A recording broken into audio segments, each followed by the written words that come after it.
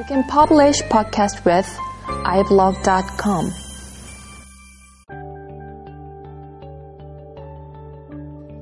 안녕하세요. 컴퓨터 그래픽 다이제스트 58번째 시간입니다. 최근에 이제 IT 관련된 이슈가 상당히 많았죠. 중국에 이제 알리바바 같은 업체가 이제 상장을 하면서 페이스북보다 이제 시장 가치를 이제 초과한 그런 어떤 이슈도 있었고요. 그 다음에 이제 아이폰 6가 이제 새 버전이 이제 출시가 됐죠. 그러면서 여러 가지 이제 말이 많았습니다. 삼성, 특히 이제 삼성의 갤럭시 폰하고 이제 비교가 되면서 여러 가지 말들이 많아지고 있죠.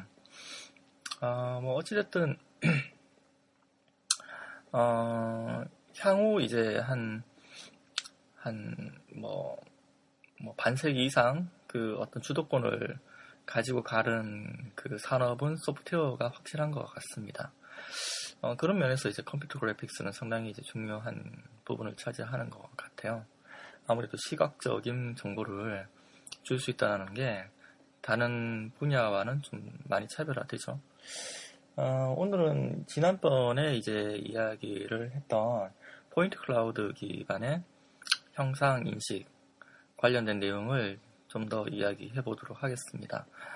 지난번은 이제 전반적인 포인트 클라우드 프로세싱에 관련된 이야기를 쭉 해본 겁니다. 이번에는 좀 약간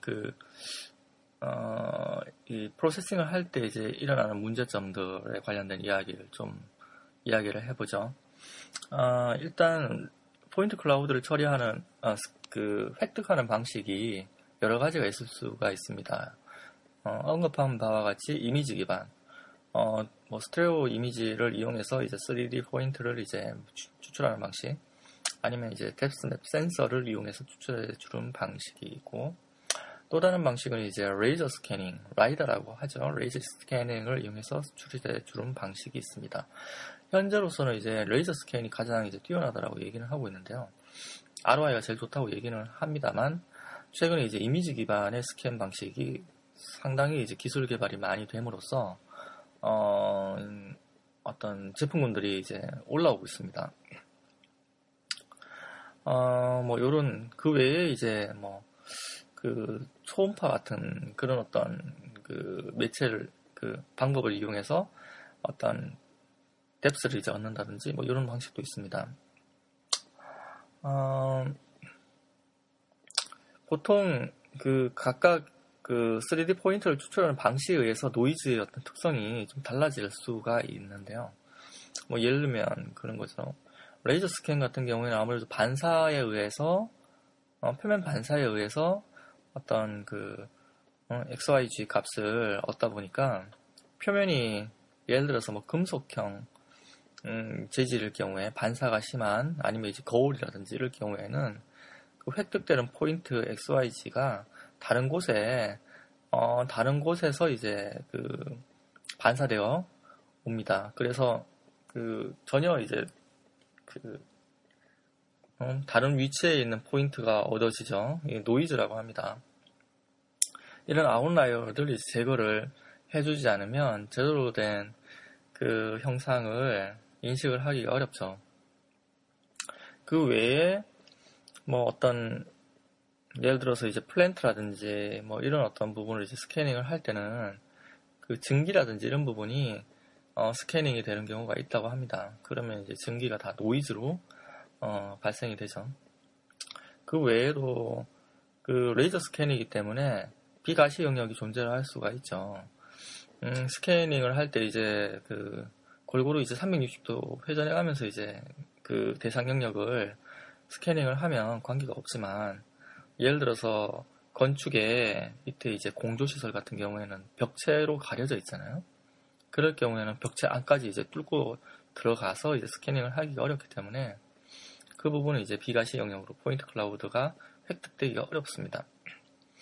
그래서 기본적으로 포인트 클라우드를 처리하는 게 퍼펙트하게 이제 완벽하면 좋겠지만, 사실은 이제 불완전한 포인트 셋을 가지고 포인트를 이제 세그먼테이션을 하고 그 다음에 이제 그 형상을 인식하는 경우가 상당히 많습니다. 이런 부분을 이제 상당히 고려를 많이 해야 되고요.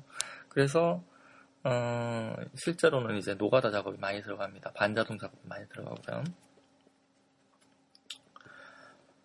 필터링을 통해서 아까 그런 아웃라이어 같은 노이즈를 제거를 한 다음에 그리고 이제 불완전한 포인트셋 같은 경우에는 사람이 일일이 실린더라든지 박스라든지 이런 어떤 쉐입을 만들어주죠. 그 캐드에 보면 이제 오스넷 같은 그런 기능이 있지 않습니까? 그런 비슷한 기능으로 소프트웨어에서 제공해주는 그 포인트셋으로 이제 형상을 뽑아주는 기능이 반자동 기능이 있거든요. 그런 기능을 이용해서 각각 이제 추출을 해줍니다. 이게 이제 뭐 어떤 플랜트 같은 경우에는 파이프라인이 뭐 최소한 뭐 한 10,000개, 20,000개 이상 나올 수가 있으니까요. 엄청난 노가다죠, 이게. 반자동이라고 하더라도 사용되는 알고리즘은 아까 지난주에 얘기했던 방식하고 비슷합니다. 뭐 랜셋 같은 그런 알고리즘을 사용을 하고요. 그 다음에 아무래도 이제 포인트를 세그먼테이션을 해야 되니까 세그먼테이션 할 때 이제 사용되는 몇 가지 대표적인 알고리즘이었던 뭐 스머스 그로잉 알고리즘이라든지 이런 부분들이 사용이 되죠. 자동 알고리즘 같은 경우에는 보통 피팅이라든지 뭐 아니면 브랜치라든지 이런 부분들까지 다 추출해낼 수가 있습니다. 파이프라인 같은 경우에는 꺾여지는 부분이라든지 나누어지는 부분이라든지 함유되는 부분 같은 거죠. 이럴 때 이제 사용되는 것들이 이제 스켈레톤 알고리즘이 사용이 되는데요. 뼈대를 일단 추출을 해야 되기 때문에 이럴 경우에는 몇 가지 이제 통과적 기법으로 추출해낼 수 있는 알고리즘이 사용이 됩니다. 대표적으로 알려진 게 지난번에 한번 언급을 한 것 같은데 로사라고 알려진 알고리즘과 그 다음에 이제 에어 미디어 스켈레톤이라는 알고리즘이 사용이 됩니다. 이 두 가지 다 이제 통계적인 기법에 의존을 하기 때문에 상당히 이제 완벽한 포인트셋을 가지고 실행을 했을 경우에는 알고리즘의 이제 특성상 정밀한 그 뼈대가 이제 추출이 되는 걸 이제 보장을 해줍니다. 근데 이제 불완전한 포인트셋일 경우에는 포인트셋이 한쪽으로 몰려 있을 경우에 그쪽으로 가중치가 높아지는 것 때문에 뼈대가 이제 그 한쪽으로 치우치죠. 내가 원하는 건 예를 들면 박스 형태였는데 박스 형태가 이제 일부만 이제 스캐닝이 되겠어요. 그러면 그 박스 형태의 일부만 스캐닝이 됐다고 하더라도 그 센터 부분을 이제 추출해 주는 걸 이제 원하는 건데 그런 게 이제 안 되는 거죠. 한쪽으로 몰리기 때문에. 보통 이런 알고리즘 같은 경우에는 주어진 어떤 포인트셋이 이제 P라고 했을 경우에 P에 그서 어떤 포인트 X와의 어떤 거리를 D라고 하면 그 D 집합이 그 D 집합의 합이 스퀘어 합이 그 최소가 되는 그 P를 얻는 게 이제 목적입니다. 이거를 이제 처리를 하려고 하니까 역시 통계적으로 이제 계속 시사법식으로 이제 반복적으로 계산을 하면서 이 오차를 비교해 나가죠. 그래서 보통 속도가 매우 느립니다. 속도를 개선을 하기 위해서는 이제 공간 인덱싱 같은 방법을 사용을 할 수가 있죠. 공간 인덱싱 방법을 사용을 하면 국부적으로 이제 그 가까이 있는 포인트 간의 어떤 거리를 잰다든지 아니면 이제 클러스터링을 한다든지 이럴 때 상당히 빠른 속도를 얻을 수가 있습니다. 문제는 이제 포인트 클라우드가 상당히 양이 많다는 거죠. 아까 이제 뭐 뎁스맵 센서라든지 키네틱 같은 아니면 이제 뭐 그냥 뭐 초음파 기반의 어떤 센서를 기반으로 해서 뭐 한다든지 이럴 경우에는 이제 해상도가 이제 낮기 때문에 포인트셋이 들어오는 게 뭐 1000포인트, 10,000포인트, 뭐 많아봤자 10만 포인트 뭐 이런 식으로 들어옵니다. 근데 이게 좀 해상도가 높은 방법을 사용했을 경우에 예를 들면 이제 스캔, 라이다 같은 스캔 방식, 레이저 스캔 방식을 사용했을 경우에는 뭐 초당 들어오는 포인트가 뭐 장난이 아닙니다, 이게. 뭐 10만 포인트는 그냥 넘어가고 100만 포인트 좀 더 이제 정밀도가 높게끔 스캐닝을 했을 경우에 많은 시간을 두고 스캐닝을 아주 차근차근 했을 경우에 그럴 경우에는 뭐 1억 포인트를 넘어가는 경우도 비일비재하죠. 1억 포인트라고 하면 이제 그 포인트 클라우드를 이제 그 스파셜 인덱싱을 적용을 했다고 하더라도 그 메모리 한계 때문에 이게 버벅거리는 경우가 많습니다. 보통 이제 그럴 경우에는 OS가 이제 가상 메모리를 사용하게 되는데요. 포인트의 그 실제 바이너리 사이즈가 예를 들어서 한 16기가, 32기가, 64기가를 넘어간다라고 하면 컴퓨터에 장착된 메모리가 이제 예를 들어서 뭐 16기가라고 했을 경우에 당연히 이제 가상 메모리를 사용하겠죠. 가상 메모리를 사용을 하면 이제 하드디스크와 이제 그 데이터 페이지의 어떤 스와핑이 계속 일어나는데요. 그럴 경우에는 속도가 이제 기하급수적으로 떨어집니다. 처리 속도가. 그러면 예를 들면 세그먼테이션을 할 때 가장 핵심적으로 이제 사용되는 그 계산인 노멀 벡터, 법선 벡터를 계산을 할 때도 시간이 엄청나게 오래 걸리는 겁니다. 법선 벡터는 보통 데이터를 포인트 클라우드 데이터를 어떤 그 역설계 프로그램이 읽어드릴 때 전처리 과정으로 많이 사용을 하는데요. 어차피 그냥 해야 되는 작업이기 때문에 로딩 타임에 포함이 되죠. 포인트 셋을 로딩할 때 시간이 뭐 상상을 초월할 만큼 시간이 많이 걸릴 수가 있다는 거죠. 뭐 몇 시간 이상 최소한 몇 시간 이상 안 끝날 수도 있고요. 그리고 보통 이제 버추얼 메모리를 이제 사용을 할 때는 프로그램 자체가 상당히 불안전해지는 경향이 있습니다. 그 OS 특히 윈도우 OS에서는 상당히 이제 불안전해지는 경향이 있는데요.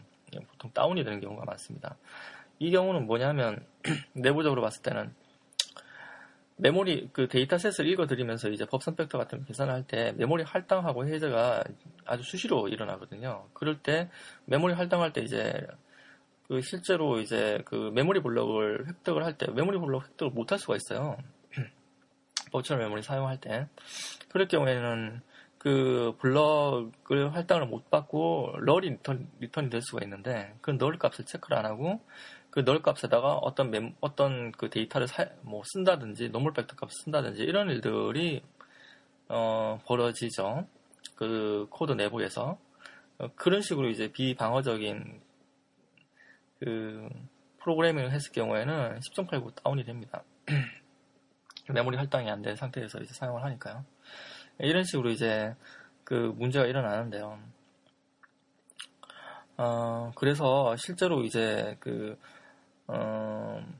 이런 어떤 리버스 엔지니어링 기법을 사용해서 어떤 그 처리를 할 경우에는 가상 메모리를 좀 충분히 고려해서 개발을 하던가 아니면 스파셜 인덱싱을 고려한 가상 메모리 기법을 개발을 하던가 해야지 됩니다. 스파셜 인덱싱을 사용을 했다고 해서 뭐 속도가 뭐 반드시 빨라진다라고 말을 할 수가 없는 게 이런 가상 메모리 방식이 이제 문제가 되는 거죠. 그래서 아예 처음부터 옛날에 이제 메모리가 없던 시절 그 유닉스 컴퓨터에서 사용하던 그 시절 있지 않습니까? 그때에서 사용했던 알고리즘처럼 읽어드리면서 계산하고 저장하고 읽어드리면서 계산하고 저장하고 이 단위를 일종의 이제 그 청크 단위 그 어떤 최소한의 의미를 가진 그 단위로 처리를 하는 방식이 필요하게 됩니다.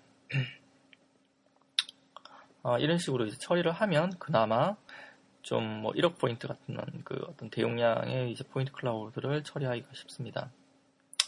또 하나 이제 고려를 해둬야 될 게 포인트 클라우드를 생성하고 처리를 해준다는 게 상당히 이제 좀 시간이 많이 걸리거든요. 뭐 이렇게 했다고 하더라도 그럴 경우에 이제 좀 패러럴한 그 프로세싱을 이용해서 그 각 포인트들을 클러스터링된 각 포인트들에 대한 그 병렬 처리를 해버리는 거죠. 보통 클러스터링을 되면 클러스터링 된 그 셋 안에 포인트 셋 안에서 이제 처리가 되기 때문에 그걸 이제 따로 이제 스레드라든지 아니면 여러 가지 오픈MP 같은 병렬 처리 방식을 이용해 가지고 분리를 해낼 수가 있거든요. 패러럴하게 처리를 해낼 수가 있습니다. 그렇게 하면 좀 더 이제 속도가 빨리 나옵니다. 데이터셋이 상당히 많아지니까 일어나는 일이죠. 굳이 뭐 빅데이터라고 뭐 얘기를 안 해도 뭐 모든 데이터셋이 커지면 이러한 문제가 발생을 합니다. 그래서 이제 적절한 처리 기법이 필요한 거고요.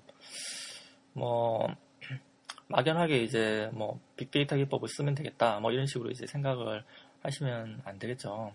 그 빅데이터 기법도 그 어플리케이션 응용 영역에 따라서 이와 같이 이제 많이 달라질 수가 있습니다. 예, 오늘은 포인트 클라우드 프로세싱을 할 때 여러 가지 이슈에 관련된 내용을 나눔해 보았습니다. 최근에 아무래도 이제 역설계 관련된 연구를 좀 진행을 하다 보니까요. 참 여러 가지 문제가 많더군요. 실제로 한번 뭐 프로그래밍도 해보고 그 다음에 이제 데이터를 취득해가지고 한번 올려보고 하니까 이런 이슈들이 상당히 많이 나왔습니다. 뭐 하시는 분들이 있으면 도움이 되었으면 좋겠네요. 그리고 이번에 이제 이 방송이 좀 약간 이제 늦었잖아요. 굳이 이제 상황을 좀 설명드리고자 하면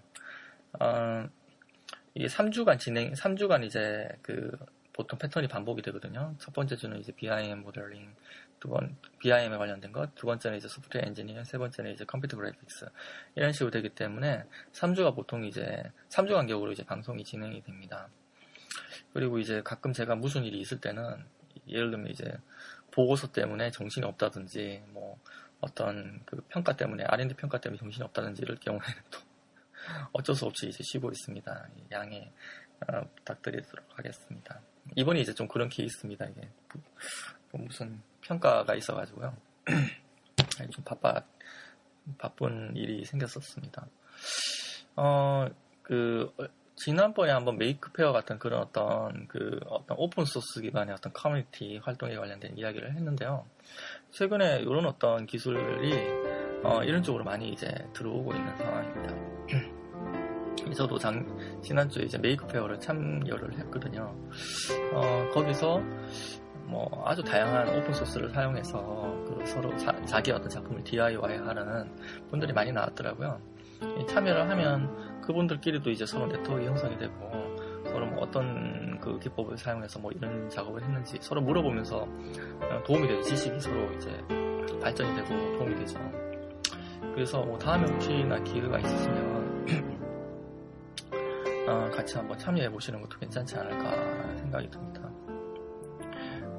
메이크페어는 이제 매년마다 있고요. 이런 어떤 메이크페어 말고도 다른 커뮤니티가 많으니까요. 요즘에는 오픈소스 기반의 어떤 워크샵들이 상당히 많더라고요. 아두이노라든지 뭐 이런 어떤 DIY 할 수 있는 재밌는 장난감들이죠. 근데 실제로는 연구 쪽에서도 많이 사용이 되고 있습니다. 이런 장난감들이. 그리고 개발 쪽에서 많이 커머셜한 제품 쪽에서 많이 사용이 되고 있습니다. 하여튼 참고로 말씀드립니다. 오늘 여기까지 하도록 하겠습니다. 다음에 또 뵙도록 하겠습니다. 감사합니다.